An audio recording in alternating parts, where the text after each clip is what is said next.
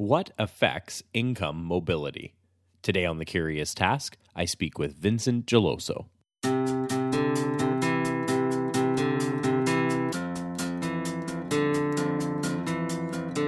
Welcome to The Curious Task from the Institute for Liberal Studies, where we explore economics, politics, philosophy, and other ideas from a classical liberal perspective. I'm Alex Aragona, your host, and today I'm speaking with Vincent Geloso. Vince is an assistant professor of economics at George Mason University who obtained his PhD in economic history from the London School of Economics. He was previously postdoctoral researcher at Texas Tech University, visiting assistant professor of economics at Bates College, and assistant professor of economics at King's University College. His research interests are at the intersection between North American economic history, population economics, and political economy. And he has published more than 60 articles in journals like Public Choice, Economic Inquiry, Contemporary Economic Policy, British Medical Journal Global Health, Journal of Economic Behavior and Organization, Explorations in Economic History, just to name a few. Vince, welcome back to The Curious Task. Thank you very much. It's great to have you on, as always, Vince. So, and as you very well know, we base each Are you episode... sure about that? Yeah, we'll see, I guess. So maybe I'm speaking too soon. But as you very well know, we base each episode on a question and go wherever the answer and conversation takes us. So today our question and theme really is, what affects income mobility? And I think the best way to get into this is to start with some concepts and basics first, and then I actually want to go through some of your recent papers. So let's get right into it.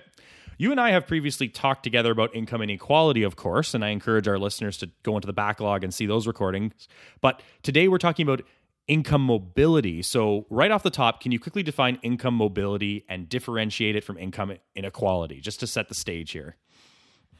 Okay, so there's two types of income mobility. The first one is we would call absolute. The question would be, from a period in time, say now, and 10 years from now, has your income increased by whatever proportion, or even like in dollar terms, or just yes or no, did it increase? That's absolute mobility. Then there is relative mobility, which asks, given everyone's increase, did you increase more or less than everybody else?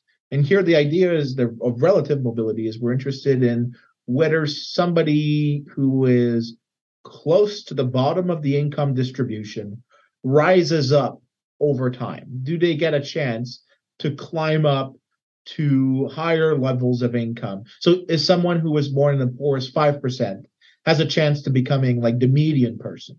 So are the poor enjoying income gains that are greater than the average person or the rich person? And income mobility speaks to the ability of a society to offer chances to stand up from your initial position.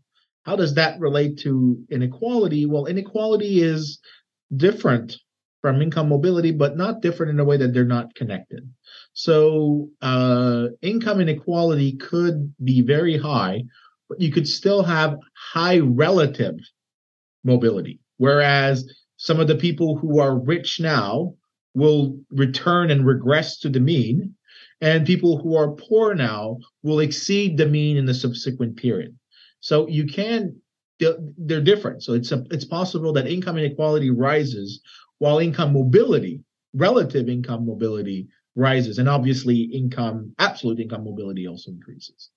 But there is also a link where we expect some form of a negative relationship between income inequality and income mobility. The idea being that people closer to the lower income levels of society are dealt a lesser hand and are less able to make investments in themselves just by material privation. So think about, there's a large share of society that is absolutely poor.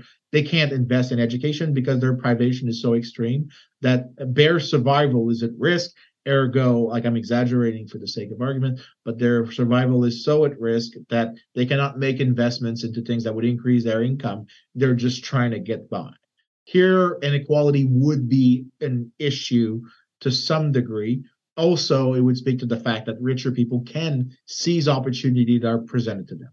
So the idea is that there is a connection between inequality and income mobility as it speaks to the ability of whether or not to rise up.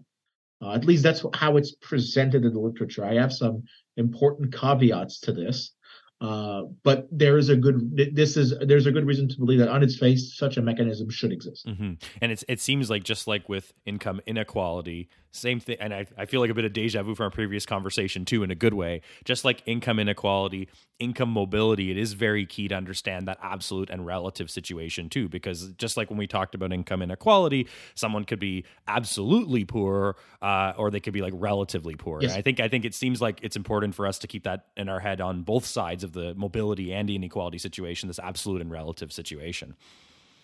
Yes, because there could be weird cases where you could have rising relative income mobility, but falling absolute mobility. So if society so a great episode of this is the Great Depression. In the Great Depression, there was a lot of income losses over a short period of time, but there was a massive fall in incomes for everyone during that period. So you had a weird situation where you had falling inequality, falling absolute mobility, and ambiguous effects on, or at least at face value, ambiguous. The data is not perfect for that period, but you had relatively stable relative mobility. So there is a difference of the two concepts.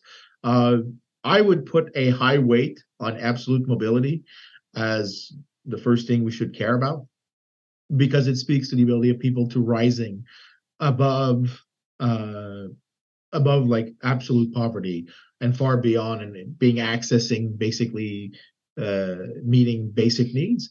But it would be stupid to assign no weight to relative mobility, because we do care that rich and poor can seize opportunities to the same degree, right? We don't want a society where by dint of birth, your set of choices are smaller because you're born poor than somebody who's born rich and has access to more options. I think everyone agrees to this, that there is some weight of these that should exist. I would place absolute mobility first in terms of importance, relative mobility second, but but I wouldn't give it a zero weight. Right. But the problem is what a lot of people are confused, and this is probably where my research comes in, is actually we don't know on net what determines relative mobility, because most of the attention has gone to that inequality link that I've described, whereas I argue that there's much more important factors that play in. Mm-hmm. And continuing that train of thought, actually, if you put more weight and you think it's more important to understand absolute income mobility over relative income mobility, when it comes to income inequality or income mobility, I know they're very different, but if you sort of had to rank that in and of itself, would you say that income mobility itself is more of an indicator of a healthy society versus the inequality at any given period of time? Oh yes. I would put much more weight on mobility. So I was just talking about ranking the two types of mobility. But if you asked me to add in income inequality, I would put an income inequality as low on the list. Largely, by the way, a lot of the times when people talk about income inequality and the damages it does to a society's fabric, now I don't agree with those arguments. But you can find them in like stuff like Wilkinson and Pickett's book, which is a horrible book. But what they're describing when they talk about inequality and all its ill effects, they're actually talking about income mobility. They're just not calling it that. Also, income mobility is hard to measure because you need really rich data sets. And until very recently, we didn't have extremely detailed longitudinal databases of people that covered like multiple sources of income or wealth. So it's relatively recent that we have great data from multiple countries to do so. Whereas, so people who before were using income inequality as a proxy for income mobility, I think most people would agree that income mobility is more important than income inequality. And when they use income inequality, it's largely as a stand-in for what they care about. And that stems from, but I have a different view on this, which is actually there's even a more greater weight to be assigned, not just for other purposes, is that you can have rising inequality in a society, and that would be totally acceptable to most people because they perceive everyone as having had a chance to rise up.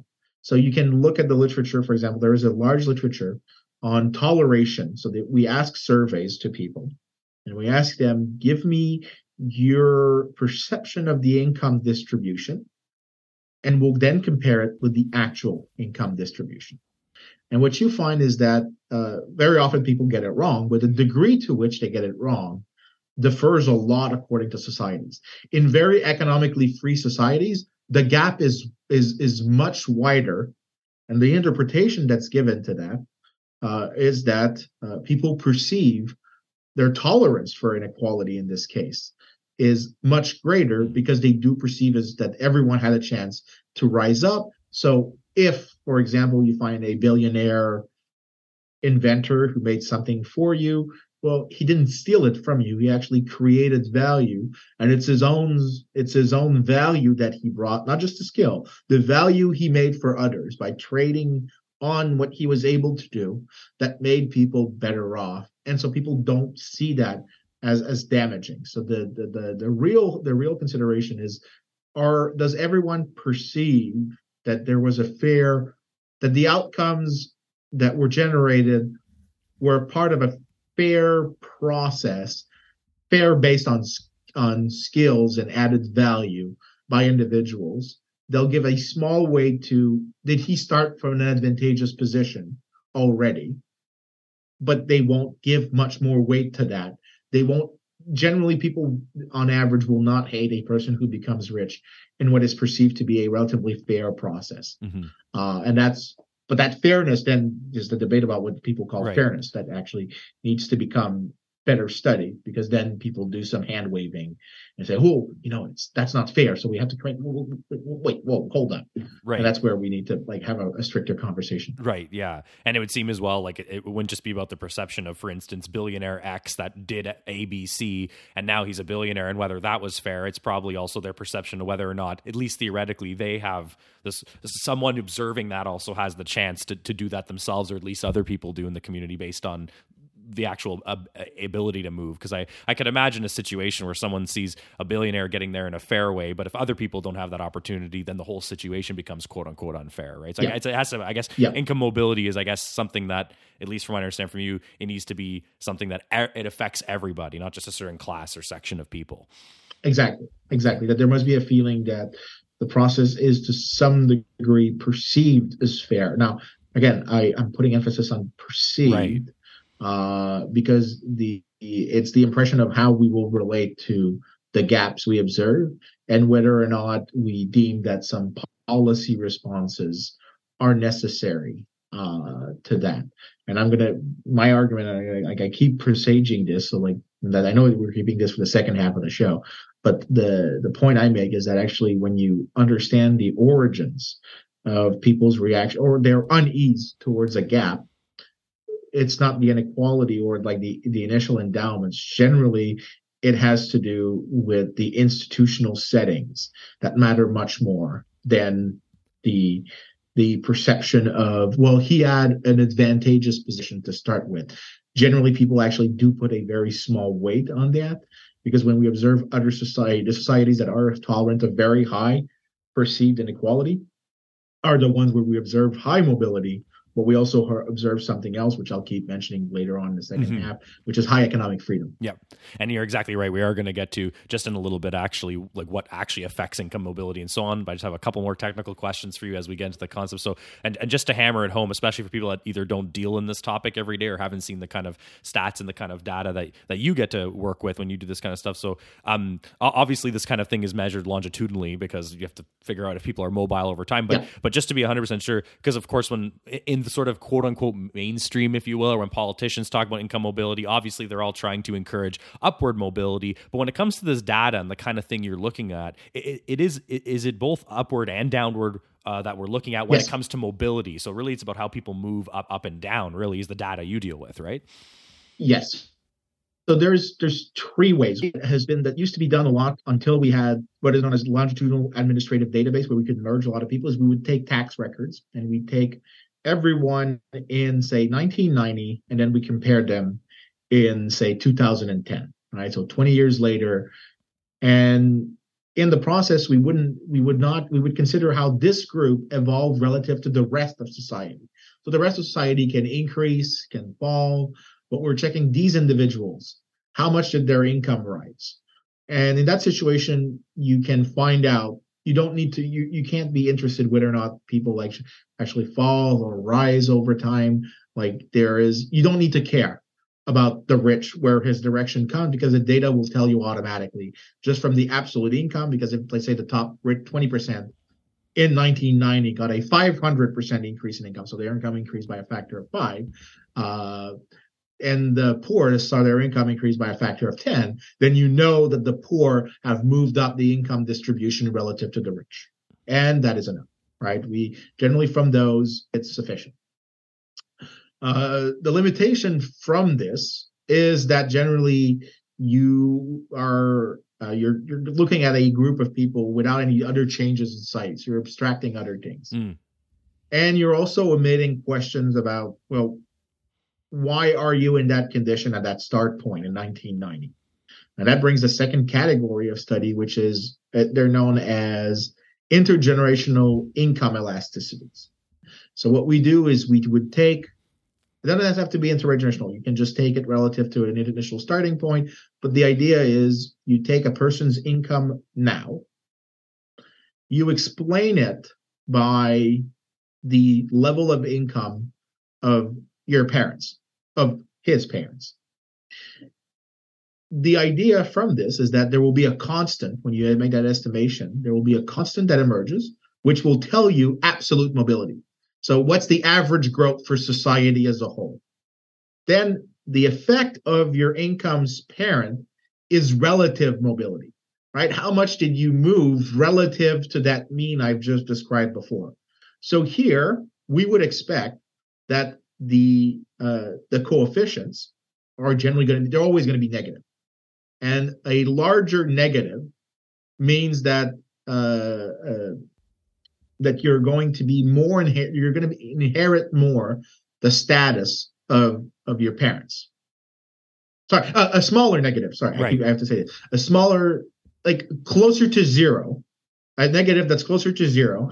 This is a mistake I always do in language. An estimate closer to zero means that you're much more immobile than one that's high, because it means that you can move really easily along the ladder, which means that the predictive power of your parents' income will explain very little your change relative to the average. And when I'm just very curious. That's the way, but in that, but the virtue in that case is we're blending everyone. So we're allowing people at the top, born at the top, to see if they increase a lot, and people at the bottom, how much they increase. So it omits the question of absolute mobility, allows us to focus only on relative. And it allows, that setup also has this virtue. It allows for growth to happen in the period. And we're actually getting a discussion of who enjoys economic growth during that period more, rich or poor. Those who were born rich, and how much can they escape through that growth?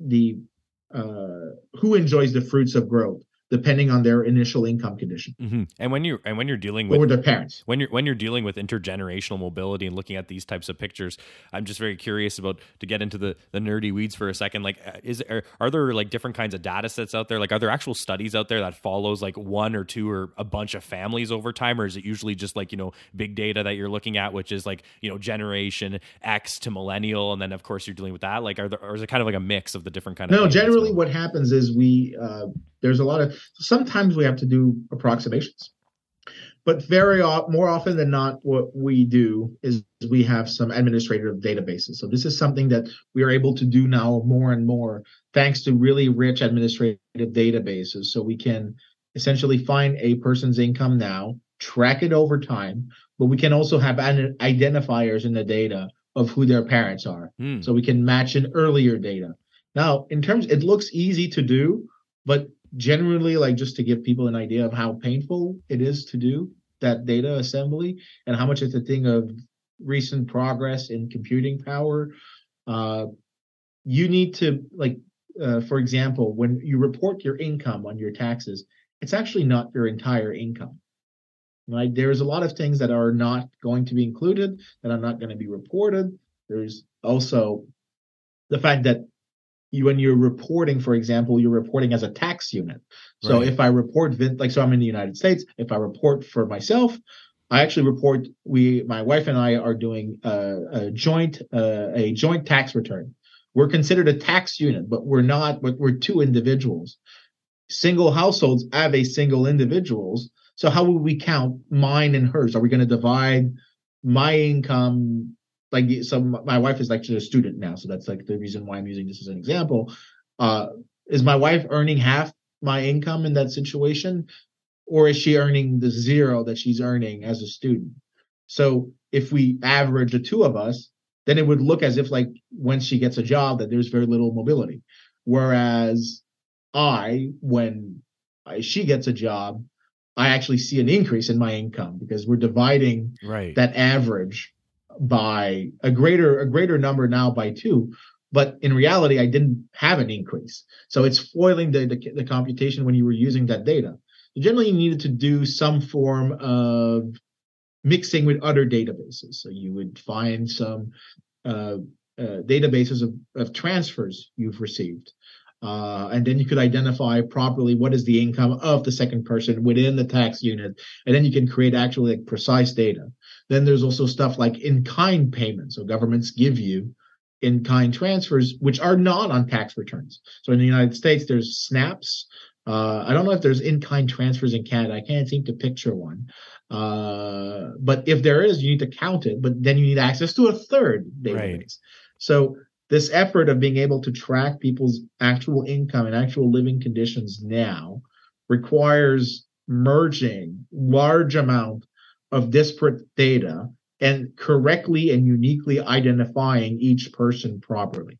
So this is why like it's a development. There's been like great strides in say 2014 in the measurement of income mobility across generations or across smaller periods of time, because the computing power is now available to create these really rich databases that track people either over time or relative to a starting point, such as their parent, which means you actually need to identify two people in that situation and uniquely identify them. So you need to find, my mom's called Danielle Lenoir, and there's multiple Danielle Lenoir. You have to identify her properly. So generally, this is why we need like additional databases. You need to be able to find features that are going to allow you to uniquely identify. And that's not something you do, as we say in Quebecois French, à la mitaine. It's not something you do by hand. You need really hard computing power to generate large enough databases. Yeah, no, and I really thank you for going through that on the technical level, because honestly, like I personally am very interested and have like a appreciation for good like income inequality and income mobility work. So like, because there's so much like at the sort of very superficial op-ed or media level that's often talked about when it comes to income inequality and mobility. So I just wanted to kind of get that out there and basically say, there are tons of things, when people might say something like, the rich get richer, the poor get poorer, for instance. It's possible that that's what's happening, but we can actually get into the actual data seriously and see if that's actually the case, right? So and how mobile people are. Yeah, so that one is the least true of the myths that circulate out there. Just to make it clear, even in the worst case scenario of societies with rising inequality right now, the poor are still seeing increases in living standards across the board. In fact, like there's a very famous paper by Art Cray and forget his name, but the study is known as Cray and Dollar. And what they did is essentially assess growth in income for the poorest 20% versus the average growth for society. And the correlation is like nearly 1-to-1, like not exactly, but nearly. So generally, if you find that the average society grows by 7% a year in average income, the poor are also going to have at least 7%, if not a bit more. Mm-hmm. So the relation is really, really, really, really, really, really, really, really tight. And it's not an inverse relationship. It's literally nearly 1-for-1, if not a bit more. Mm-hmm. So there's no argument for the poor are falling. Sorry, a bit less than one, sorry. The poor are like seeing falling income. That's horseshit. Literally horseshit. Where there is growth, the poor are actually enjoying some of that growth. Maybe not evenly, but they are. So there's no sign in any Western country of falls in the bottom. Right. It's just not rises as big. Right. And actually, that's a great place. Than people at the top. Yeah, I know that's a great place to take a break. So we'll do that right now because I have a bunch of other things I want to jump into based on exactly that. So we'll stop here. Everyone, you're listening to The Curious Task. I'm speaking with Vincent Geloso today.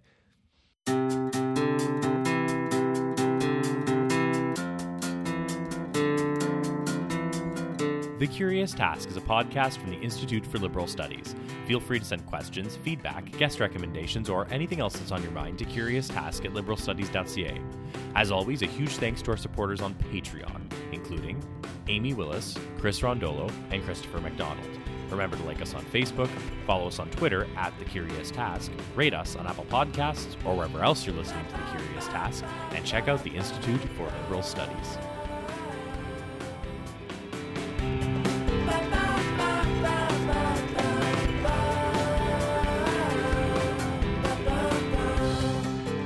Welcome back, everyone. You're listening to Curious Task. I'm speaking with Vincent Geloso today. So, Vince, I think the first half was great. We really explored both at a conceptual and even getting into a technical level, income inequality, income mobility, how that's measured, and so on and so forth. I thought that was great. We were just ending the first half of our chat about, I kind of just threw out there as one of the slogans, and you sort of took it and ran with it, which was the rich get richer, poor get poorer kind of thing.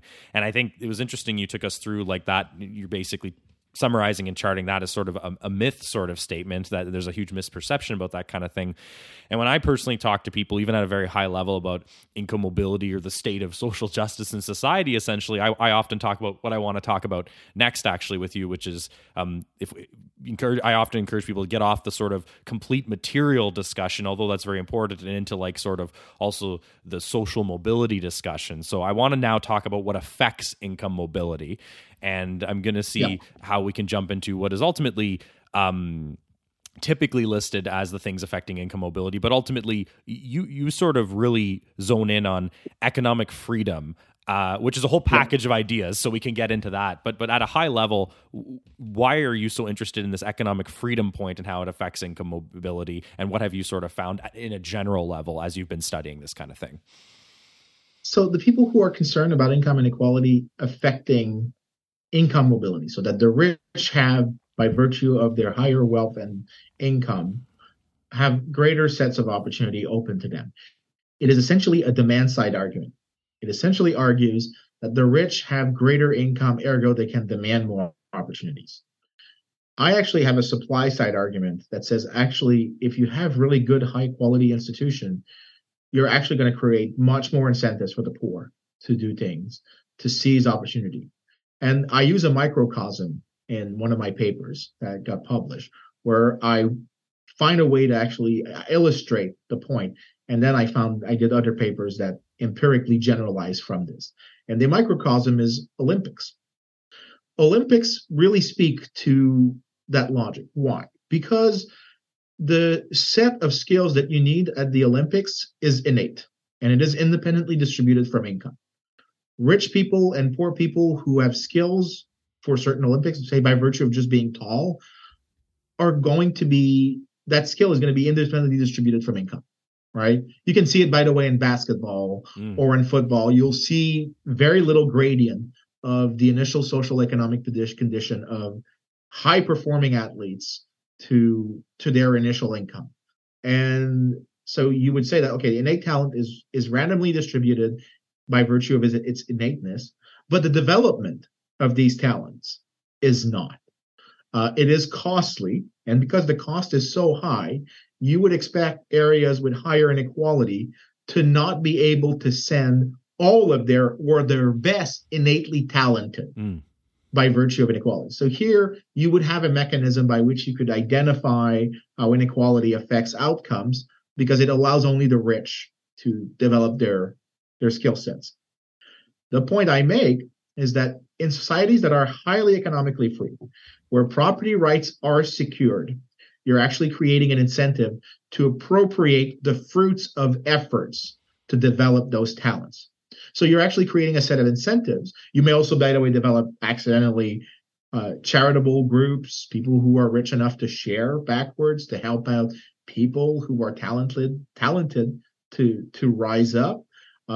You're also, say, by virtue of having lower tax rate, you're increasing the net return. And since for the poor, the same dollar gains from, say, winning a medal, sponsorships, equipments, prestige is worth so much more to them at the margin by virtue of them being lower on the income ladder.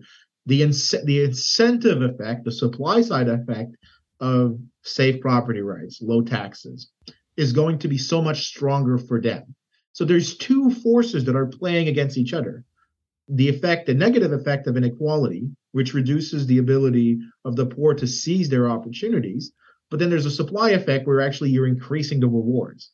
So the point we make in that first article is that in free societies, we should expect maybe no effect of inequality on, say, winning medals in Olympics. Whereas in unfree society, where property rights are not secure, where there's prohibition on trade, where et cetera, you will find that equality has an effect because that other mitigating force is not present. From that first article, that is exactly what we're able to find. For economically free societies, you will find that they win medals in greater proportion despite higher level of income inequality, suggesting that the upward mobility, right, the chance of somebody who is innately talented, right? So we're ruling out differences in talent. We're saying the innately talented who are poor get a chance to try, and that is observed in the fact that the country wins more medals. Mm-hmm. Right, so that was the microcosm, and it got me started on saying, okay, so there must be some form of compensating mechanism that exists, and we want to know on net, because the argument that people make that inequality has an impact on income mobility is not theoretically invalid. It has theoretically good foundations. Just in price theory, people who have a lower budget, I have a higher budget constraint, that they have more income, they have more choices by definition. Whereas people who are poor have fewer options. Right. Right. Now, the issue is, my point is actually, but the set of incentives that I'm suggesting about institution is that it actually offers marginally greater returns to the poor than the rich. So that will mitigate the effect of disadvantageous starting points. And so in the first paper, me and Justin Calais, what we did was we made the argument that there was a direct effect of economic freedom, so property rights, low taxes, low regulation, that actually allowed people to rise up relative to their parents. So we're looking at relative income mobility in that one. So we're looking at it directly rather than through this microcosm. And we also say that there's an indirect effect. Societies that are economically free are going to generate economic growth, and that economic growth is going to create resources for everyone, but that they're especially more valued for people at the bottom. Plus, there's a specialization effect, which is that in richer societies, you get a chance to, because you're richer, there's more option to trade, there's more option to specialize, which means that there are more opportunities to be unique and rise up. That gives you more paths towards upward mobility. And what me and Justin say is, let's try and weight, on average, the effect of economic freedom, its direct and indirect effect, against the effects of income inequality. And what we find is that on average, economic freedom outperforms by sizable margins, outperforms income inequality's effect. And in fact, this is probably biased downwards, because inside the economic freedom index, there's 5 components. One of them is size of government. And a size of government has ambiguous effect, because you can do redistribution, which will help people rise up, but you can also tax, which means that you're reducing the returns to rising up.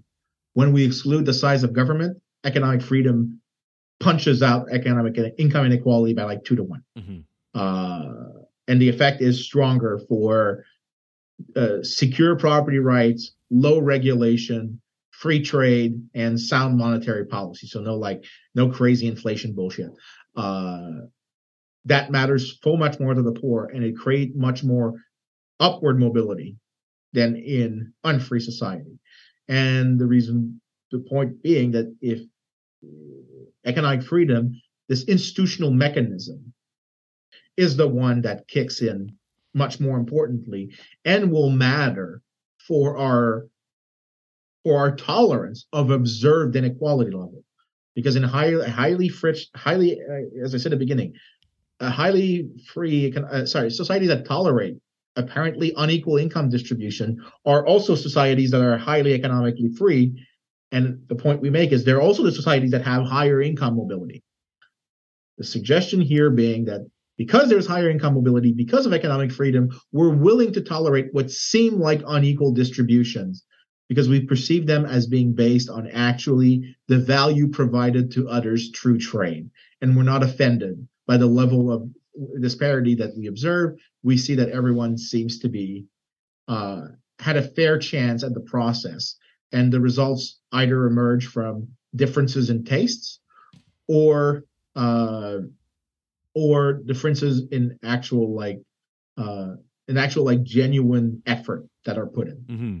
And I just want to push it a little bit more into the idea of like different components of like economic freedom itself for a very specific reason, because I think that in many cases, especially when it comes to this type of political economy, people often sort of unfairly have this perception that like an economist is, dealing with, trade and commerce and just stats all the time. But I want to kind of really push in further into this economic freedom, institution quality, like equality before the law, all of this package of ideas, because this is very important, because I think this is where the economics that and the kind of thing you're talking about very well connects with all the things that other people say they are very concerned with.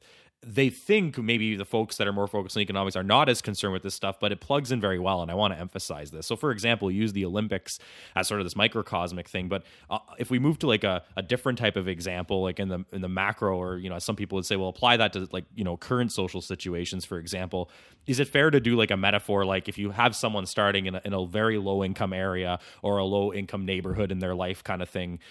Do we get into the examples of stuff like, how, policing is affecting them differently and how the court system might view them institutionally, kind of thing? All this types of stuff, whether they're being treated the same, for example, institutionally as someone with a higher income or not.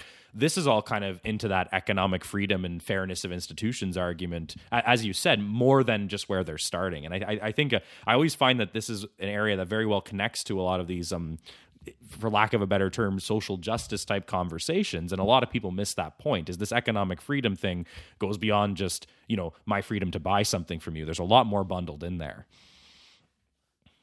Okay.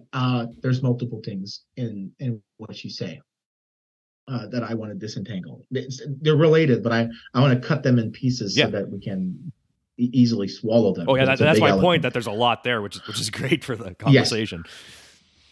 I would say that the first thing that people generally confuse is that they're in the relationship from income inequality to income, from institutions to income inequality, is that what we really care about is, are we affording? So when people are like offended by inequality, let me rephrase it like this: when they're offended by inequality, they're offended by the fact that somebody has the upper hand. Now, what's the upper hand? By just like some of you say, it's by dint of birth, but sometimes it's by dint of regulation.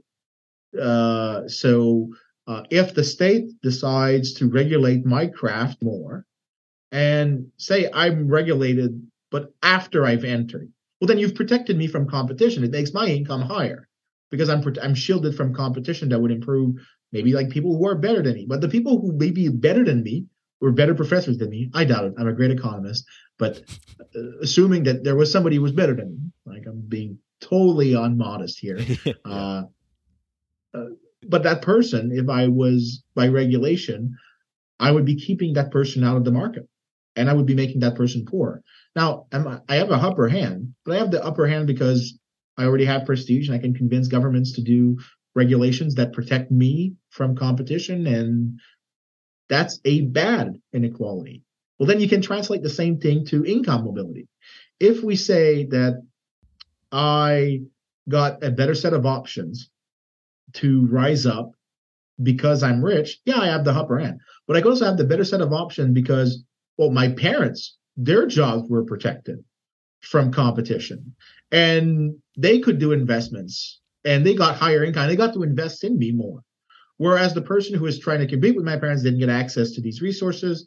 because he was locked out of a market in which he had a skill that he could contribute more value than he otherwise would have in the suboptimal choice he was forced into.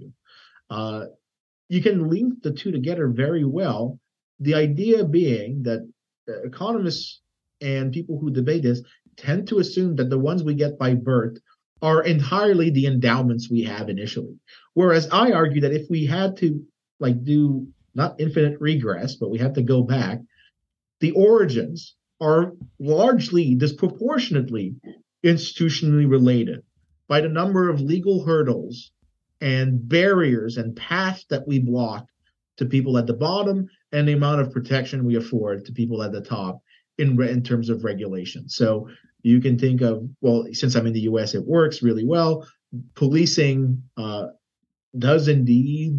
So I think of how now I'm not in the defund the police kind of crowd, but I do agree that incentives matter. And for cities, when you put quotas for funds to be raised by putting traffic tickets, well, who drives more, who does X, or who does Y, or enforcing, so we can think of Eric Brown from a few years ago, who was selling, and I'm going to use my libertarian air quote here because even though I'm an economist, I don't lie about the fact that I'm in the libertarian camp, smuggling illegal cigarettes, quote unquote.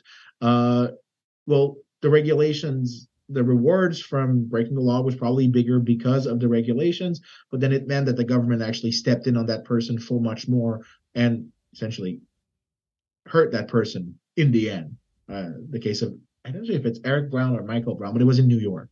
But here it's a case of it's the government's interventions actually leads it by incentives to act to have a heavier burden on people at the bottom from its actions. And the point I make is actually, if we were to do a first do no harm approach to government intervention on distribution, we would actually probably have net improvements. We protected property rights if we deregulated occupations.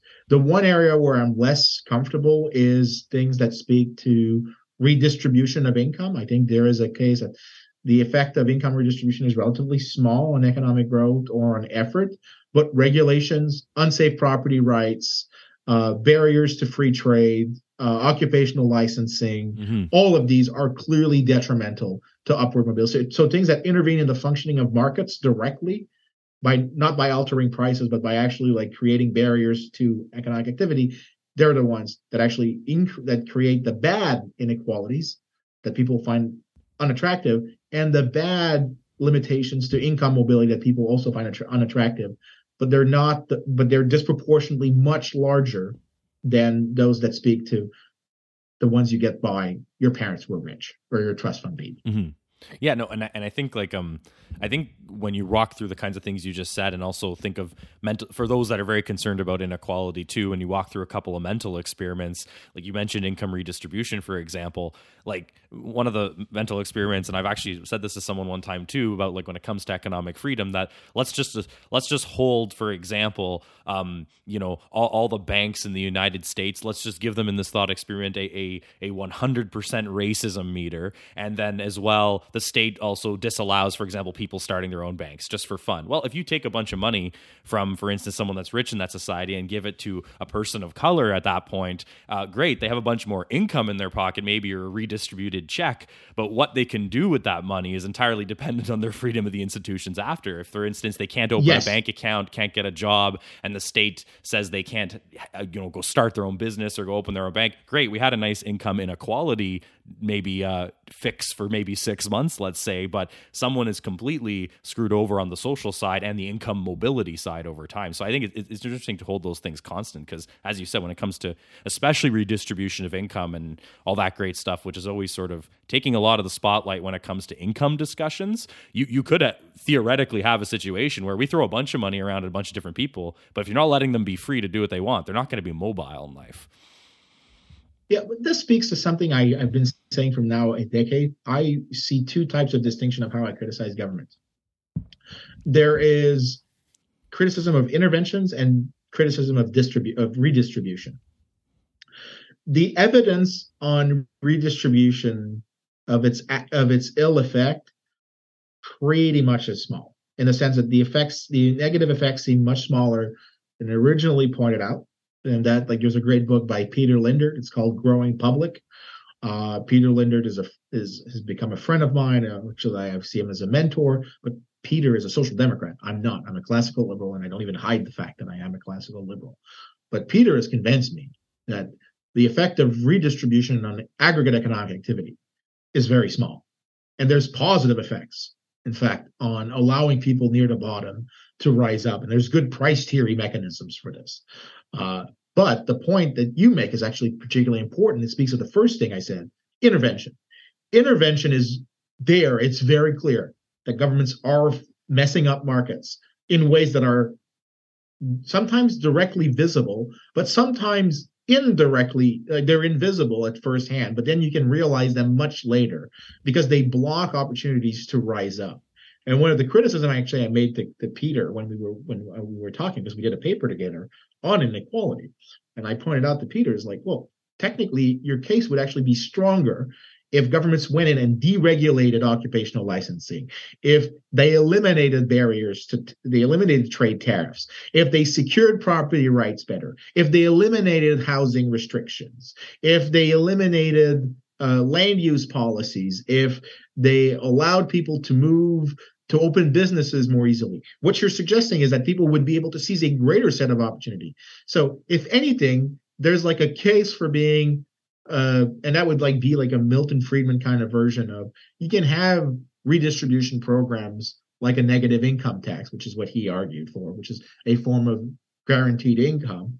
I just think it's naive. To my criticism of Peter's, by the way, tangent. I think the criticism is that generally the ideal welfare state, which would have the beneficial effect and very little of the downsides, is just cannot ever be achieved because it requires us to have an idealistic view of government, which I do not hold. Right. Make abstraction of public choice consideration. But in itself, it's not, the welfare state is not the most dramatic thing that happens in terms of social economic outcomes. Regulations, barriers to trade, violations of property rights, far more damaging in the long run. And on income mobility as well. So if anything, what you should care about, if you really care about income mobility, is you want to have freer markets. You want to have very light regulation. You want to have very secure property rights. You want to have strong constraints on government intervention. You want free trade. You want free capital markets. You want to allow markets to work, to give people opportunities that they can seize and visualize more easily. True specialization, true trade. This is what you really want. That effect, if you allow markets to be free, will outweigh really by 2 to 1 the effect of income inequality. I think that the best example of this is my second paper that I pitched to you for today, which is with James Dean. And in this one, we look at Canadian income mobility, but not over generations, but within 5-year windows. So we track a person from 1992, say, to 1997. And we observe 3 things: is, did their income rise? How much of a proportional increase in income did they have? And did they have a relative rise? So did they increase in deciles? And the idea of looking at Canadian provinces instead of nations is that Canada as a whole is a country with really, really, really good property rights. I mean, we may have things that I think are incorrect. You can think about like the level of protection that's afforded to people on reservations. And it will matter to our conversation because on reservations, the Indigenous peoples in Canada are those who are nearer to the bottom of the income distribution. So they're the ones whose income mobility we should be concerned the most about. And the absence of property right for them is a big issue, or the weaker property right. But as a whole, still, Canadians have very strict property rights, even though it's not ideal. So within Canada, by looking within Canada data, we can actually look at the other components of the Economic Freedom Index, notably regulations, barriers that are just due to regulatory hurdles. And what we find is actually that when you look at the income mobility of people in the bottom 10%, regulation is the largest deterrent to income mobility. If you remove regulation, you find faster absolute income growth, rises in relative statuses, and greater proportion of people within a 5-year window who actually see income gains. And I really do mean this by like very large proportions. Yeah. So the regulation component, even within nations that have, because people could have pushed back. The reason why I say this, people could have pushed back and say, well, everything you're saying is about property rights. Most Western countries have property rights, ergo what you're saying is completely pointless. Well, no, within the Canadian data, which basically allows us to isolate for the role of property rights, we can see that regulations are really a really bad thing. Regulations are generally restrictive of income mobility. They deter it, they depress it, and not only that, but the measure we're using in that sample is actually very weak because the components for regulation are not perfect. If we could add other stuff, like say, and this is another paper I'm doing. This is in progress with Diana Thomas of Creighton University, where we're using childcare regulation. They'll matter more to people at the margin, which is in this case women. Women actually are much more affected by the cost of childcare than men are. Right. And generally there's a greater proportion of women who are below the poverty line than men. So if we adjust, say, economic freedom indexes to look at women, like adding this component that speak to a marginal group a bit more, actually the results get better. So we did this for the United States. We actually find signs that there's smaller gaps between men and women, that economic freedom's impact is actually stronger in this case once you you add this element to this. So the regulations that we're using are actually a very weak indicator.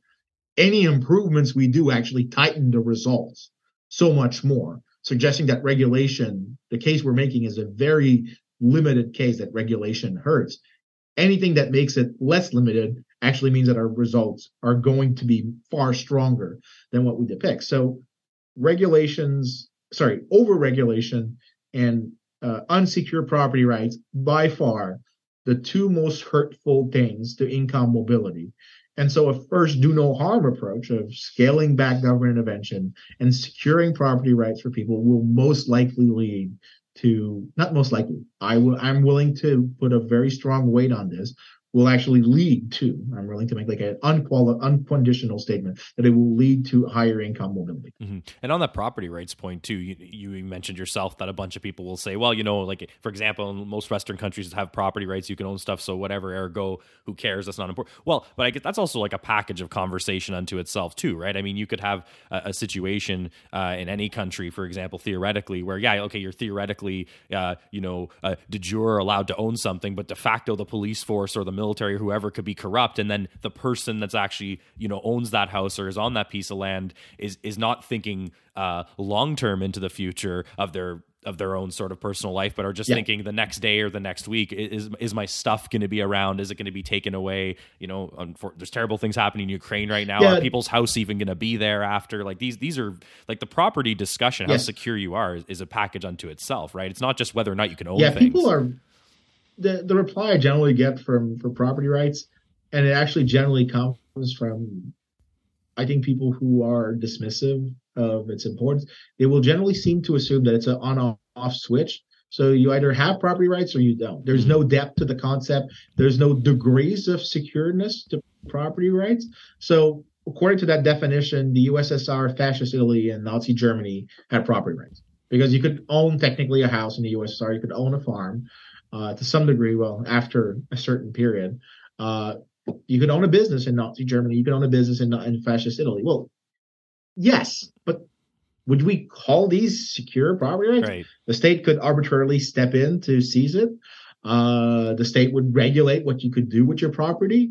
So the depth of property rights matters. So if you regulate what I can do with my house, so say you prevent me from renting or Airbnb-ing one of my guest rooms for more than 5 days a year. Well, then you've infringed on my property rights. Not a ton. You didn't seize my asset, but you seized some of the things I could do with this asset that I own. Right. If you prevent me from renting my car to someone else or rent tools or if you tax, you're doing a form of takings. You're taking some of my property, not in a material sense where you say I'm taking half of your land. No, you're just taking half the uses and the monetized possibilities that I could have from from this land. You've seized, you've taken something. And in Western society, you generally have really high, really deep degrees of economic freedom in terms of secure property rights. But there's ways to improve this, right? Just think about cities in Canada that are regulating who can build. So you're regulating what I can do in terms of who I can trade with when I buy a unit of land. So what I have to build on that unit of land that I've purchased. You've limited, so say for Chinese people now, which is one of the most horrible things the Canadian government has done in the last decade, is preventing foreigners who like residents to Canada from buying real estate in Canada, which is one of the most egregious this is probably the most jingoistic bullshit. I mean, not only really they can constrain supply, but within that constrained supply, they're also now talking about who can actually mess around with that supply. Yeah, but notice the violation of property rights. So technically, I would still own my house. So let's say I live in Toronto and there's a Chinese student who's really rich and he wants to buy my Toronto house. I don't have a Toronto house. I never lived there. I hate Toronto as a Montrealer. I could never fathom the idea of living in this most horrible city of Canada next to Ottawa. It's the worst. Yeah. So, sorry, Toronto people, but you got a guy from Montreal and a guy from Ottawa on this podcast. Yeah, we're not going to talk positive about Toronto. You got to deal with it. It comes with the flow. You want it to be a horrible city, you have to deal with it. But if I sold my horrible house in my horrible city of Toronto, and screw the Leafs, I would still own it. But the new regulation that's been passed that prevents me from selling to somebody who approaches me to buy it is a violation of my property rights, even though technically I still own the house. Yeah.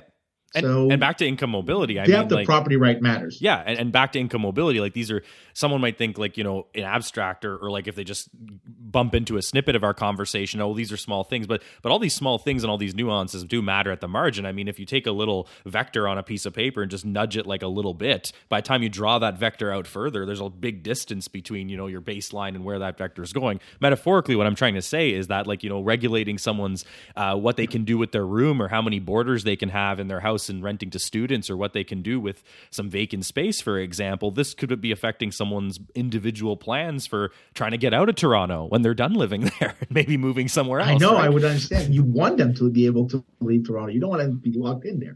But fact of the matter is when we talk about income mobility, regulation really does matter because there is a really decent body of evidence that the burden of dealing with regulatory compliance on your property.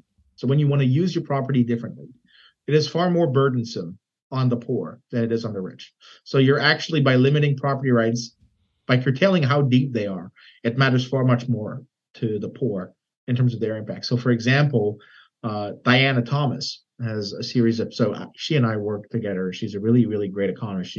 Everything she writes is worth reading. I will tell people that. She's at Creighton University in Nebraska. You check out her stuff. Everything. I've never read one of her papers that I didn't find totally good. But the idea, one of the things she points out in one of her papers is when you look at the burden of regulations on products, on which product you can use, the effect is that it rises the prices of goods that feature disproportionately in the budgets of the poor. So notice what it means is you're raising real prices more for the poor than the rich. You're actually forcing by this regulation that you're taking more from the property that is my income by regulatory ways. It is a form of violation of property right. It is indirect, but it is a violation of what I can do with my property, which is generate income, but you've reduced the returns from my income by raising prices on what I want to consume more. So you've done some takings. So regulatory burdens are far more dramatic to the poor by reducing their property rights, and regulation as well by connection to those, because this is the way that the mechanism works between the two. So the really two things, if we really care about income mobility, is we understand that the institutional effect are much more important than inequality. And the ones that really do matter within that bundle of what we call economic freedom, if you wanted like dollars, like a dollar for your buck. What's the expression? Oh, bang for your buck. Bang for your buck. Thank you. Wow, that took me a second. You wanted bangs for your bucks. Find ways to improve the security of property rights and deregulate as much as you can. The other stuff is good, but these two are going to give you, for every reform you do, are probably going to give you much more positive effect if you care about income mobility. Yeah. And our time is kind of winding down here. And as usual, when you and I get going, there's a lot to cover. We can't cover everything in this one chat. I want to ask you sort of one final section of conversation here before we move to the formal wrap up, because I find it's a very good way to tie up a lot of what we're talking about. And maybe can you mention further some of the things in some of your papers through this question? Because I've seen you, I think you've said it before with me before when we've chatted together, either casually or on the podcast. And I've seen you definitely doing a lecture. So it's actually something you might not even know you do this because you're like me, you're a very quick talker, but I'm actually going to do something you do for our last question here, which is one thing I really like that you do in lectures and chats is sometimes you say what your case is, and then you say, but if someone wants to prove you wrong and say that what you're saying is BS, here's what they would have to show in their own paper, for example, and this is what the numbers and the data would look like. So tonight, kind of put a cap on our conversation. You have papers, you have work, we have a lot of concept we've discussed, we have a lot of your findings we've discussed and the kinds of things you've observed. If someone wanted to say that everything you're saying is BS, what would they actually have to prove? Like what are the kind of stats that they need to show, and what are the kinds of metrics they would need to show? Hey, look what I have here, just to kind of flip the thought to really crystallize it. What would they have to show? I would say that I don't think they could on this ground. They'd have to do a spin on what I mentioned earlier by talking about Peter Lindert. Peter Lindert's case is that redistribution does have an effect. I think he's exaggerating a bit how positive it is, but I think he's correct that it's positive. Now, what you could basically be able to argue is what are the range of easy redistribution policies that would outweigh the ones, because I'm taking, right? So this is the thing that you could argue I'm doing wrong, is I am arguing for the best case of deregulation and the best case of secure property rights. And I'm saying that, well, the best case available in the data is better than the ones for income distribution. Well, you could push back against me and say, well, what if we tried the best case for income redistribution, right? Where the state redistributes efficiently. It does something like, say, a guaranteed income, or it does things like in the United States, the earned income tax credit. So it does like much more targeted measures, and it removes like regressive redistribution, like the Farm Bill or business subsidies. Okay, then I'd be willing to entertain this. But actually, if they did that, they would be conceding my point. Is there is such forms as bad redistribution, where people intervene towards the state and try to get these beneficial treatments. And yes, if we could get ideal redistribution, I'd be happy.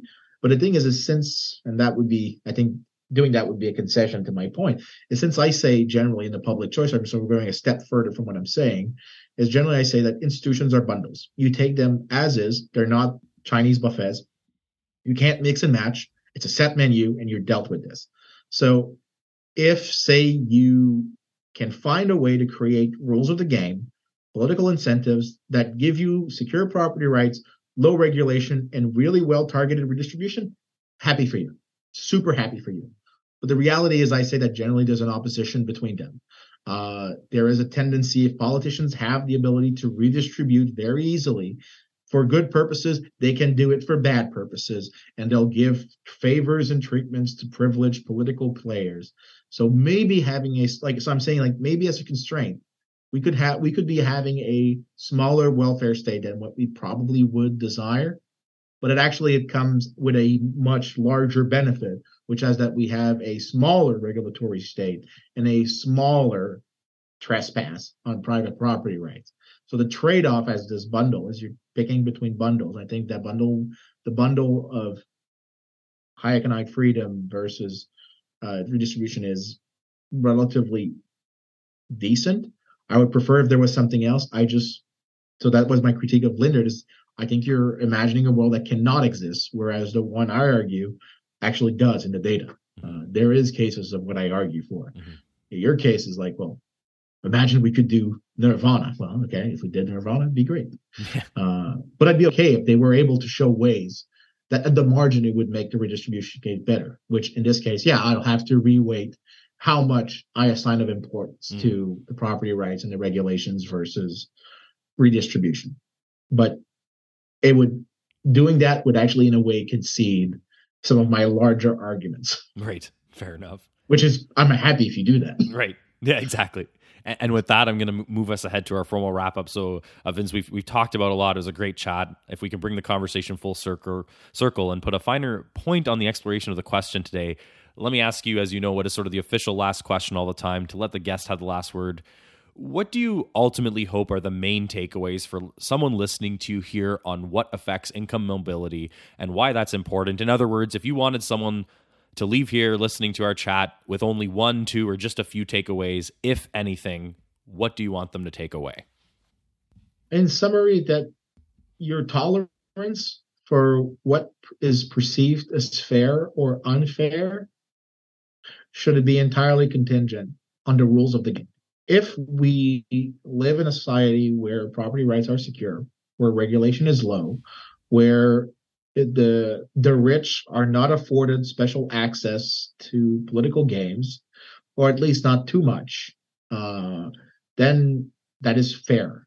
Then one where there are people who are able to get payoffs from shaping the rules of the game. Your definition in that term, that fairness is much greater determined by these institutional conditions, the rules of the game, and who makes the rules of the game, more importantly, than say the initial endowments that you are handed in at birth. So my point is generally, when you think of what you think is unfair or fair, and you want to see, like you say, and you agree with me that it's a mix of rules of the game plus initial endowments, I would like you to believe that initial endowments is not that big a deal. The rules of the games matter so much more, by orders of magnitude, by like 10 to 1. That's what I mean by orders of magnitude, far more. Rules of the games are the far greater determinant of what makes something fair or unfair. And if somebody wants to take away that from me, I'll be happy to, even if they disagree with my proportion division of this. Like you say, it's 2 to 1 or 3 to 1 there, or even 1 to 1. I'll be super happy, because right now everybody seems to believe that it's 10 to 1 the other way. Whereas I really believe that what really matters is the rules of the game. Excellent. I think that's a great place to leave it. So, Vincent Geloso, thank you very much for joining me on The Curious Task again. It was great chatting with you. It was a pleasure. Plus, go Montreal.